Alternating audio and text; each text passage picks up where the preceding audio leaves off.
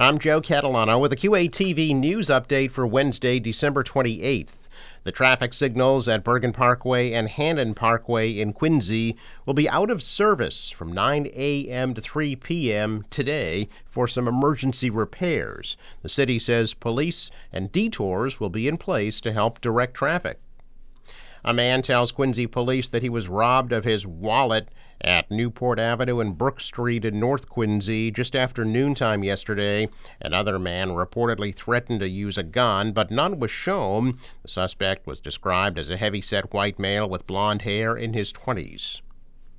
Beginning next Tuesday, Quincy residents will be able to purchase up to 8 plots at the Pine Hill Cemetery in West Quincy on a pre-need basis. The city will be selling the plots and cremation niches on the city website or at the Mount Wollaston Cemetery office on C Street. Plots will be $1,200 and payment is due at purchase. The American Red Cross is holding a community blood drive today from 1 to 6 p.m. at the Boston Marriott Hotel at the Crown Colony Office Park in West Quincy. You can go to redcrossblood.org or call 1-800-RED-CROSS to make an appointment.